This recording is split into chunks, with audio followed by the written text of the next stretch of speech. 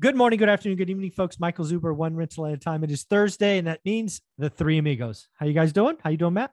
Pumped. Super excited to be here. Ready for topic number 3. Sorry, I stole your line, Dion. And Dion, how are you? Howdy, I'm doing great. I'm ready to get off the topic of Matt showers.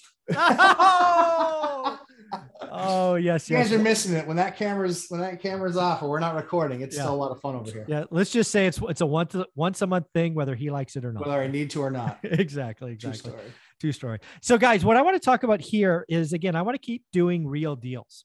I want to talk to you, Dion, specifically about your fourplex that you brought to my channel, the opportunity, 6 weeks ago. I want to talk about a phone call you and I had after Matt and I talked about the 50-40-10, talk about what you did after that, kind of catch everybody up. And then I want to talk about the broader question of how do we go and have conversations with sellers. So Dion, do us a favor, remind us of the fourplex and step one that you did. It was remind us of the numbers. Okay. So I'm looking for a fourplex that costs at least $1 million. I have an auto search set up for 3 different auto searches set up, but that's one of them. My goal is to put my money where my mouth is. I've constantly said, I wish my properties cost more as long as the yield scaled with that purchase. So I'm looking for one that costs at least that much. Before that, I think my most expensive property was $590,000. Ooh. So this is a big jump for me. And that was a fourplex that now is like worth 1.6. So anyways, so I'm looking for that fourplex. One came listed at 1.3. I run the numbers, doesn't make sense. Now, when you say run the numbers, that's essentially what I talk about in my course. Basically the yield is what you're looking at, right? Yep. Right. The average yield in my area was 7 to 8%. So I was looking for 10s. Mm-hmm. It seems like it's constricted a little. So I'm still watching. I haven't lowered it yet, but I might lower it to 9. Okay. But this one was a 1 or a break even at 1.3. Yeah. But at 1.1, I got my 10. There you go. That was my yield. So I waited a weekend because in November and December, that property at priced right with low interest rates would have been gone in hours. Yep. But rates had gone up. So I waited the weekend. Monday, I make the offer. They come back and say, we have a bunch of offers now. We need your best and final. I submit 1.1. Yep. It doesn't sell. Still hasn't sold. So I'm waiting and I check in every week. It's not selling. So they're not a motivated seller. That's what we're looking for. We're looking for the person who does exactly this, doesn't sell, and is motivated to eventually take our offer. Mm-hmm. You had the call with Matt, the mortgage guy. Stephen Dow. Or was it Stephen? It was Stephen Dow, right? That's right. Somebody reminded me of that the other day too. So you called me and said, hey, I have an idea. Let me pitch this to you. 50% loan from the lender, which is 50% LTV or less, which gets you the best interest rate. 40% seller finance carry, and then 10% from me. So 50, 40, 10. Correct. And I'm glad you asked to bring this up as a video today, because I want to point out a huge mistake that so many people do. And I hear this constantly to where I just want to reach in and pull a little part of their brain out that does this and fix them. You know how seller financing works, the investor. We are often pitching it to a seller who's never heard of it, has had agents say it's illegal because they think they're not going to get their commission. So when people say things like, I don't know about seller financing because you got that balloon payment at 5 or 10 years. Well, why did you speak that into existence? That you could do 30-year, 0 interest with a seller if it's what makes sense to them. Yeah. Doesn't matter. I have one of those. I do. Right. So they exist, right? Mm-hmm. So when you pitch the idea of seller financing to the seller to steal from the lumberjack landlord, what matters to the seller? Find that out if you can, whenever possible, to see that your down payment will cover it to where they're not writing a check to lose an asset. So they're not going to have to cover agent fees, and they're not going to cover closing costs or whatever that is, or whatever remaining amount they have on their mortgage if they have any left. Mm-hmm. So you need to ask those questions. So I've resubmitted the offer, waiting for information. They haven't accepted it yet. I did the 50, 40, 10. But I have also asked the questions, do you have a remaining mortgage? Mm-hmm. How much down payment would make sense to you? So the 10 might make sense to me now, but maybe they do want 15. Maybe. And maybe the interest rate doesn't matter. But the one thing that you didn't say that I want to make really, really clear, the numbers in your original model, which was 75% LTV, 25% down, you had to write it at 1.1. What I told you to do was give the seller their list price or even go slightly over. Because again, you can overpay when you have better terms. Your blended rate, because I think I told you to do it at 1% or at least put it in your model. Your payment, you could bring less to the table, pay more, and have higher cash flow. How do you like me now? Right. And that's, so I've got the offer in that you're right. The offer of 50, 40, 10 was at 1.3, their asking price. Yeah. So now, hey, seller, do you want to be cashed out? I can make it work at 1.1. Or if you're, because I have overpaid for houses before. I have.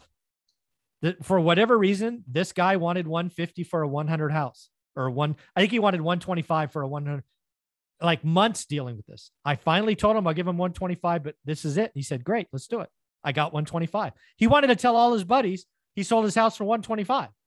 He wasn't going to tell his buddies that he got 0 down and 0% interest. He just wanted to say he sold it for 125. Okay, I'll buy that, for 30 years, fully amortized. Every dollar is principal. Okay, fine. Mm-hmm. So again, so I want to take the average investor through this first. So first and foremost, right, plucking out that little brain or the little portion of the brain. A lot of you will be doing this through agents because a lot of you are doing it on the MLS. I would coach your agents to ask early, especially if the listing goes long.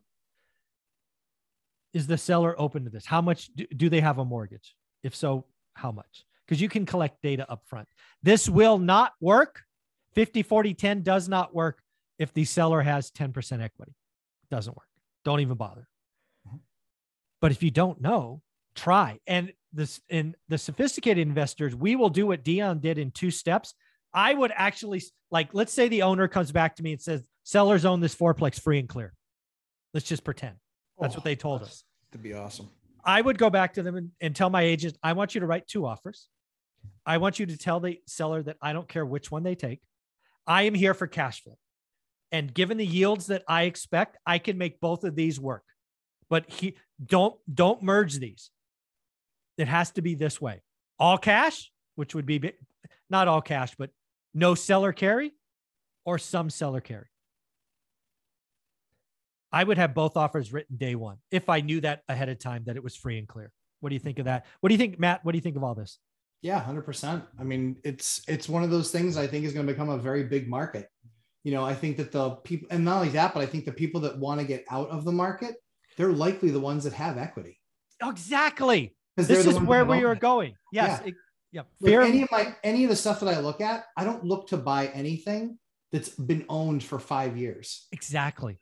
I want to talk to the guy who's owned it for at least 10, because that goes back to 2012. He's likely doubled his money or so more. Right. That's exactly right. He's likely doubled his money, maybe tripled. And so there's plenty of equity sitting there. He looks at it and goes, I don't have to be a landlord anymore, but I still get a monthly check. That sounds really, really nice. And I get to lower my taxes because I hate the IRS. Absolutely. I don't have to pay taxes on this. This seems like a wonderful idea. It is a wonderful idea. Let's be clear. You still pay taxes, but it is a, what do they call it? It'll come to me in a minute. Installment loan. So you only pay on the payment, not the purchase price. Anyways, I just didn't want to say like you're avoiding taxes. You are paying taxes. It's just spread out the duration of the loan. But yeah, this is something all my students should be doing. Again, I think the key is how to find these. So you guys know I had PropStream on like a year ago. Yep. Haven't been back. I'm inviting them back. I'm actually bringing my guy who does it for me on tomorrow at 10:15, because you've got to be able to fish where the sellers can say yes. Going to sellers that have 10% equity is stupid. Don't waste your time. So PropStream, given their data lake, pulling all the data together, gives you the ability to go, hey, I want sellers with 50% or more in my buy box. Send them a postcard right from the app. So I'm bringing my guy on tomorrow, then I'll get PropStream back next week or the week after. So that's that seller finance deal that I did that blew up. Mm-hmm. They wholesaled the house. Oh, of course they did. They wholesaled it. And you know what ended up happening? That wholesaler ended up making like $60,000 on that house in 30 days. Wow. And I'm like, she's like, I really wish we'd done your deal. I go, yeah, me too. Yeah, me too. Yeah. But we don't ever need to talk again because you don't own any more houses. Bye. Yeah. Bye. We're done. Yeah, exactly. So Dion, when you think of all this, you've now tried it, right? I guess what I want to talk, Did it make sense when I called you, or did you have to put money? Did you have to put pen to paper or kind of play with the numbers? No, it made sense with a really simple explanation. And really what it was an eye opener where when I submit offers now for the last 6 months, I submit an offer that says, here's what it would look like with a conventional loan. And here's what seller financing would be. And I actually have a seller financing email that I submit with it, nice. Where it says, and I don't say to avoid capital gains completely. I say to avoid a large capital gains hit at point of sale. Correct. And then I would prefer to pay interest to you instead of the bank. Yep. And if you'd like to consistently get payments, but I never thought of, that doesn't solve the problem if they have like $100,000 of a mortgage on a $1 million place left. It doesn't even fix that. No. But offering 50, 40, 10 covers a pretty decent sized mortgage to where they can still walk away without a big capital gains hit, still get consistent income, get the price that they're looking for because the blended rate is better. Yeah. So yeah, it totally made sense. It was very simple to understand. That's awesome. And again, folks, what I want my investors, students, followers to think about is, again, as we talked about in episode 2, the housing market is broken. The housing market ran into a brick wall. But what does that mean to us? It doesn't mean transactions won't go to zero. We're still going to do over 4 million transactions this year. Lots of those will be from sellers that have to sell, checked out, cash out, FOMO selling, whatever. As investors, only write great offers. The other thing I will say, recessions, bear markets, a lot of you are just thinking price, crash. Drives me nuts. Think terms. I really don't care about price if I get my terms. So Matt, where can people find you? Lumberjack Landlord on YouTube and 11:30 a.m. Eastern time on Sundays, my live stream, 3 hours of glorious real estate fun. There you go. And Dion? Dion Talk Financial Freedom right here on YouTube. My live streams are Tuesday afternoons at 4 p.m. And let me know in the comments below, is 3 hours good, or do people like to go to bed earlier and should I cut it down to an hour? They're going to want 3 hours. Who doesn't want Dion after dark? I just shut it off when I'm done. Just let it run in the background so he thinks you're there. All right, guys. Thank you very much. Thanks, Mike.